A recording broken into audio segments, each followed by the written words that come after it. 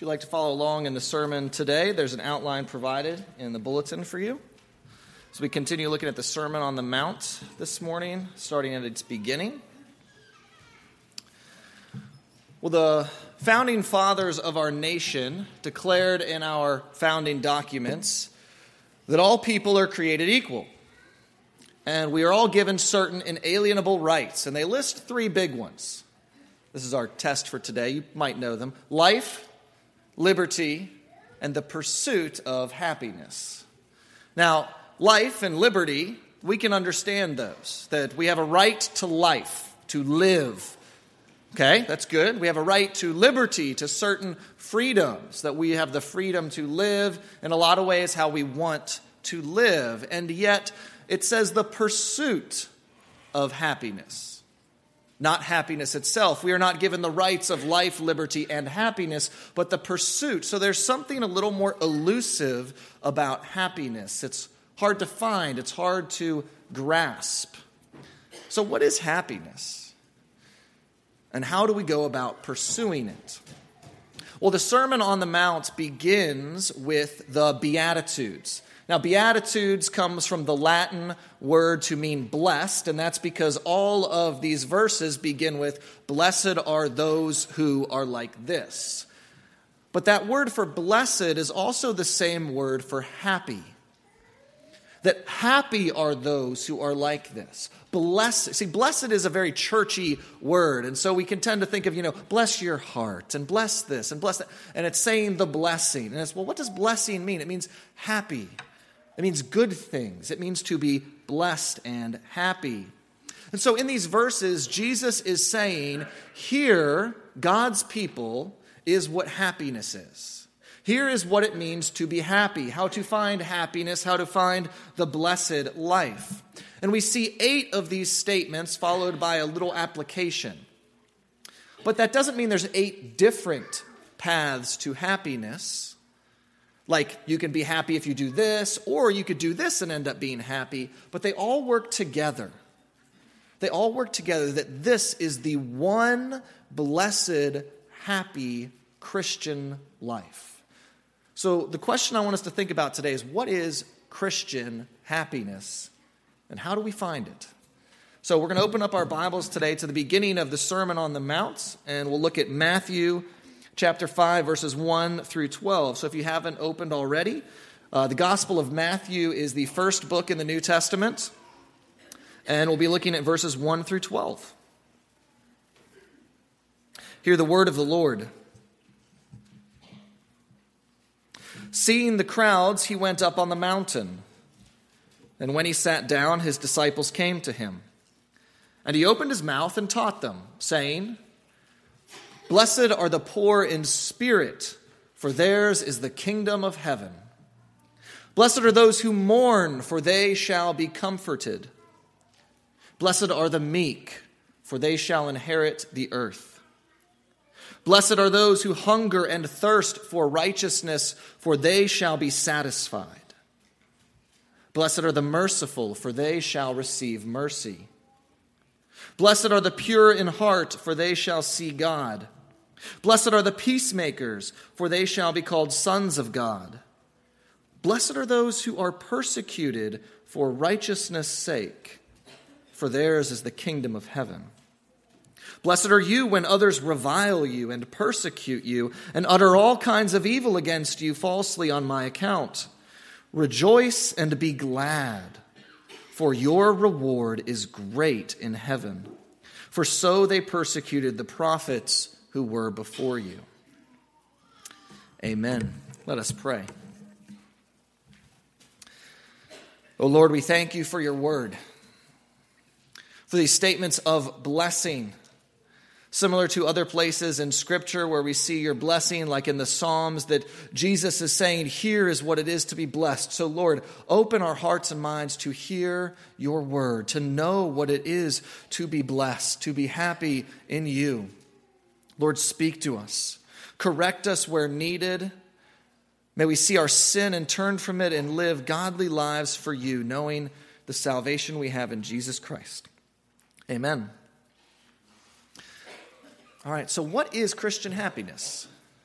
Well, today we're going to look at what we need to do for Christian happiness, kind of how we think of ourselves, our posture. What is the posture of happiness?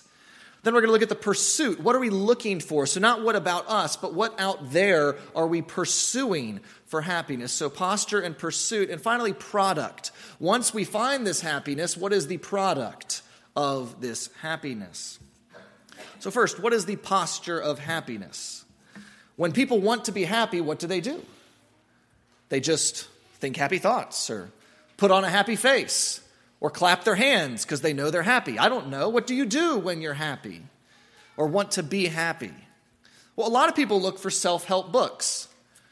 It's a new year. It's time to be a new me. No more sad times. I'm gonna be my best self this year. Live my best life now and be blessed. Live into the blessing. I'm going to be the best me. That's one way we do it. Or we just think happy thoughts. We might end up flying away with Peter Pan if we think happy thoughts, but really we just try to put our past in the past, forgiving ourselves for past mistakes.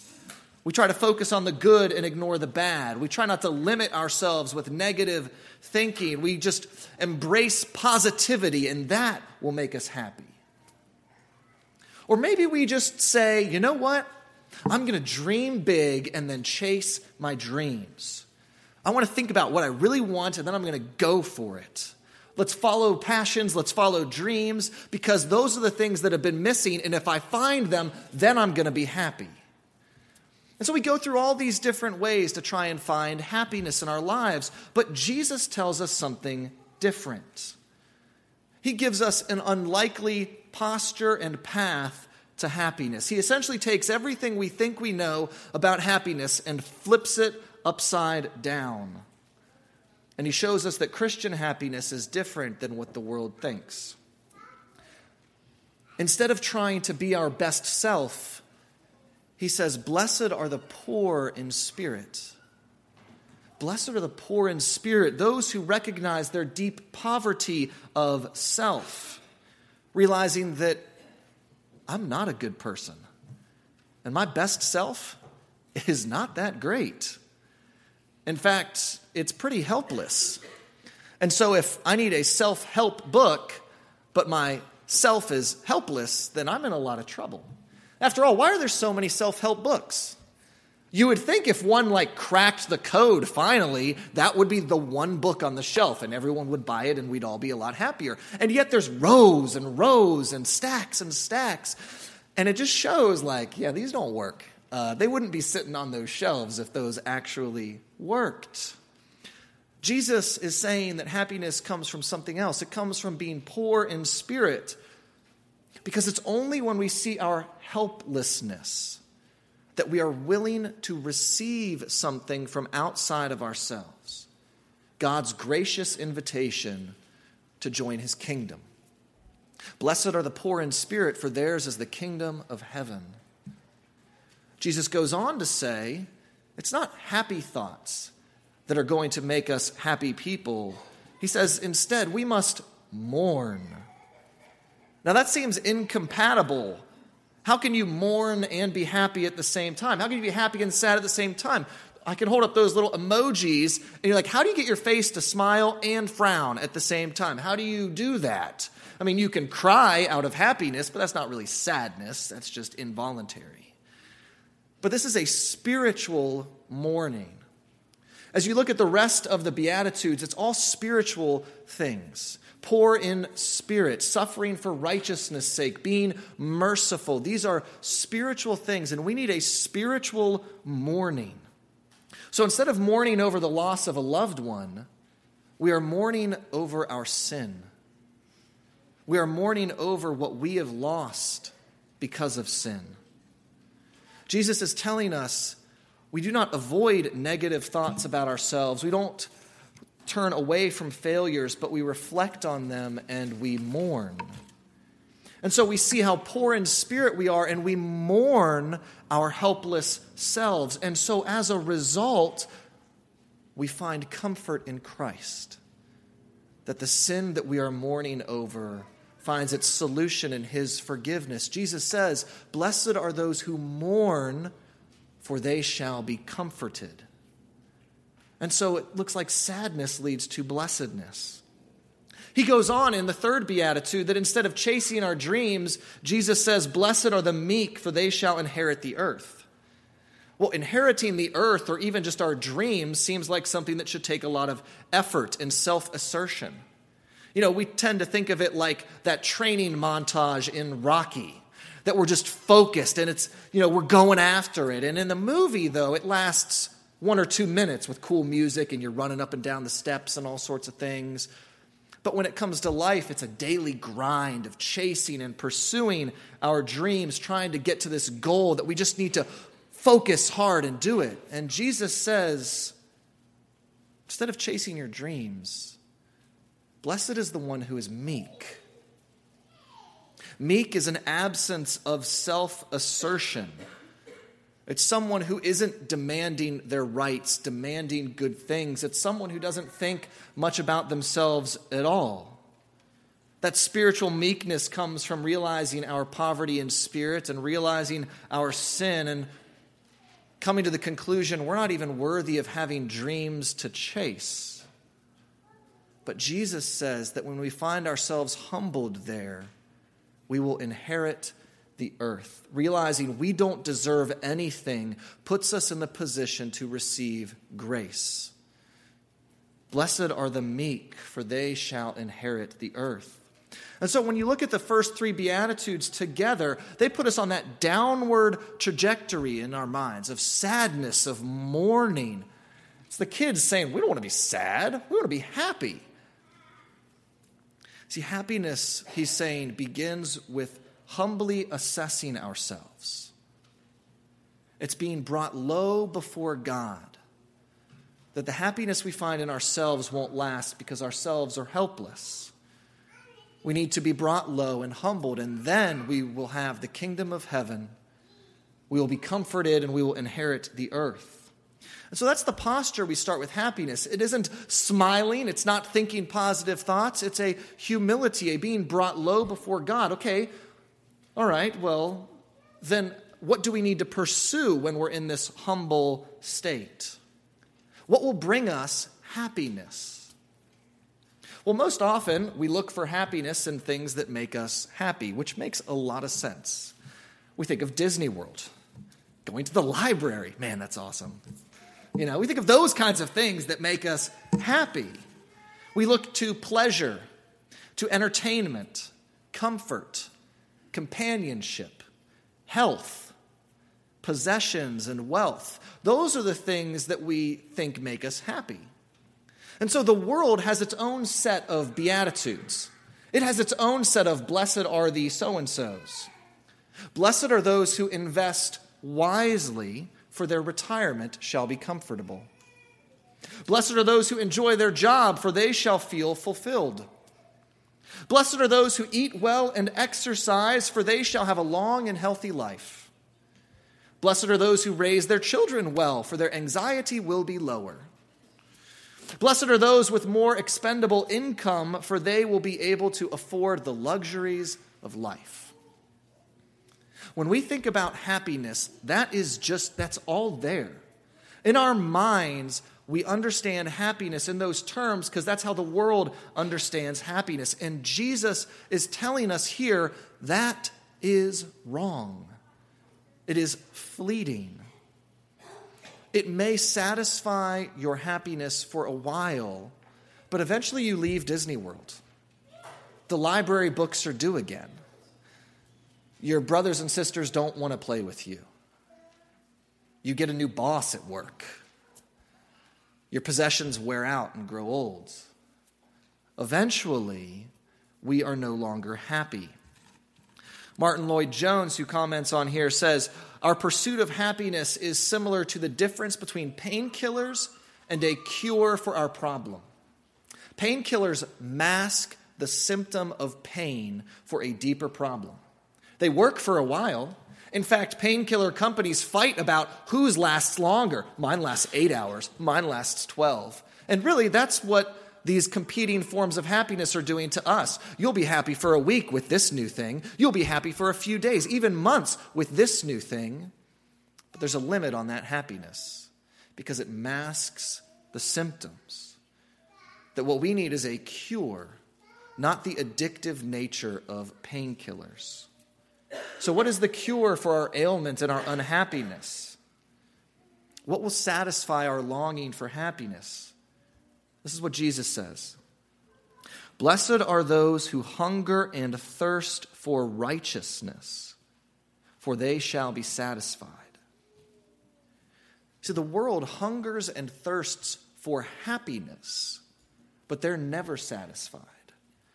Jesus says, if you hunger and thirst for righteousness, you will be satisfied and you will be blessed. And so what we see is happiness is an indirect pursuit. Martin Lloyd-Jones writes this, according to Scripture, happiness is never something that should be sought directly. It is always something that results from seeking something else. We must go through something else to find happiness. It's like connecting flights at an airport. There is no direct flight to happiness. You have to connect through some place. But instead of the dreadful Chicago O'Hare Airport, we look to things like, money, healthy living, possessions, that person over there. And we try to connect through those things, and yet the plane crashes before it gets to happiness. And Jesus says the connecting flight is righteousness. That righteousness is what gets us to happiness. And Jesus says this, we should hunger and thirst for righteousness. Hunger and thirst, things we may not experience a lot since we have plenty in our world today. Very few of us have to go hungry for very long or thirsty for very long. But hunger and thirst are deep physical pains. And so we must desperately want righteousness. We must want to rid ourselves of sin and be right with God. Who can have such a deep hunger and thirst, if not someone who is deeply hungry and thirsty because they are poor in spirit? See, the Beatitudes flow. It is only out of that poverty of spirit that we sense our great lack of righteousness that we must hunger and thirst for. And Jesus says, when we have that hunger and thirst, it will be satisfied. But it's not satisfied because all of a sudden we get our act together and live righteous lives. Jesus feeds our hunger. He quenches our thirst with his own righteousness. He gives it to us as a gift, as a meal that he paid for, so that we can be made right with God and fix the cure, the deep ailment of our unhappiness. And so having been satisfied in this way, Jesus quenches our thirst by pouring the Spirit on us so that we can begin to live righteous lives. And he starts changing us. The Spirit changes us, changing our taste buds so that our hunger is no longer for the pleasures of the world, but for the righteousness of God. And we are satisfied, finding it in Jesus Christ. And then once we are satisfied, we are able to live as God's people rather than hungry people looking for happiness.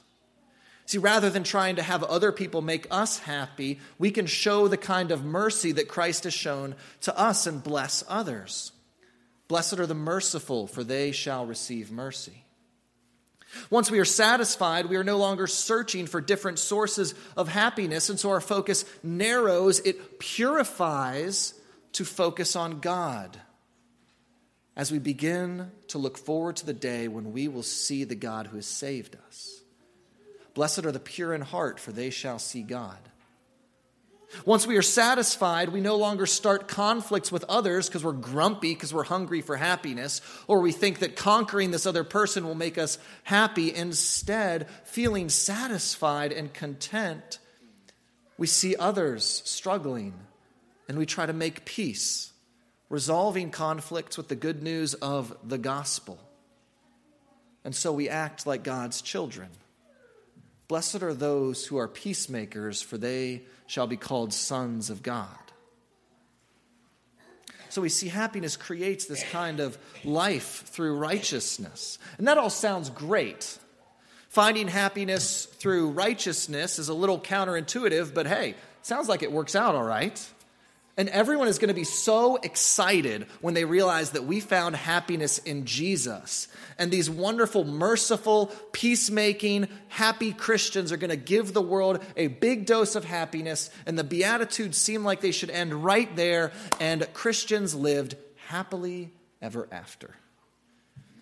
And yet the Beatitudes does not end like a fairy tale. It ends with a thud. Jesus does not tell us that the world is going to be excited for us for finding happiness. He tells us that the world will hate us. 5 different times he mentions persecution or hatred toward those who find this blessed life of Christian happiness. And that seems like a bizarre product of happiness. That once you are happy, people will hate you. Happiness is pretty bad, I guess. But notice what Jesus says here. Jesus does not say, you will find happiness in this life, but there's a catch, people are going to hate you. That's not what he says. Jesus says this, blessed are those who are persecuted for righteousness' sake. Blessed are you when others revile you and persecute you and utter all kinds of evil against you falsely on my account. He's not saying, well, here's the downside. He's saying it is an additional blessing. It is part of this blessed life. So how is it possible to be happy and blessed and persecuted and hated all at the same time? Well, that seems like a hard thing to do, but Jesus said it, and that's where we have to go, okay, well, Jesus said it, it must be true. But why? Why is that possible? Well, again, note what he doesn't say. He doesn't say that we are being persecuted because we are in-your-face, Bible-thumping believers. He doesn't say that we're being persecuted because we're hypocrites who do not practice what we preach. He doesn't say we're being hated because we do a really good job of pointing our fingers and judging other people. No. He says we're hated for being like Jesus. Not for failing at the Christian life, but actually for succeeding and living like Jesus. We are hated for the righteousness in us that reflects the righteousness of Jesus. And that's a blessing because it means we're starting to live like Jesus. It's an affirmation that the world sees us as odd, as different, and not just because we think the library is fun. It thinks we're different because we're like Jesus. It thinks we're different because we live according to a different set of values than the world, that we don't get our happiness from the same painkillers. We get it from this deeper source, this cure that they don't understand. The world identifies us as different and it hates us in the same way Jesus was hated, in the same way the prophets were hated in the Old Testament. And that's because there is something different about us, that God puts his Spirit in us, making us his children. That there is something heavenly in us that is foreign to the world, and the world doesn't like it. It brings us joy, and it brings them confusion. Christians are satisfied in happiness, and the world is like, what is your problem? Why are you happy even when we hate you?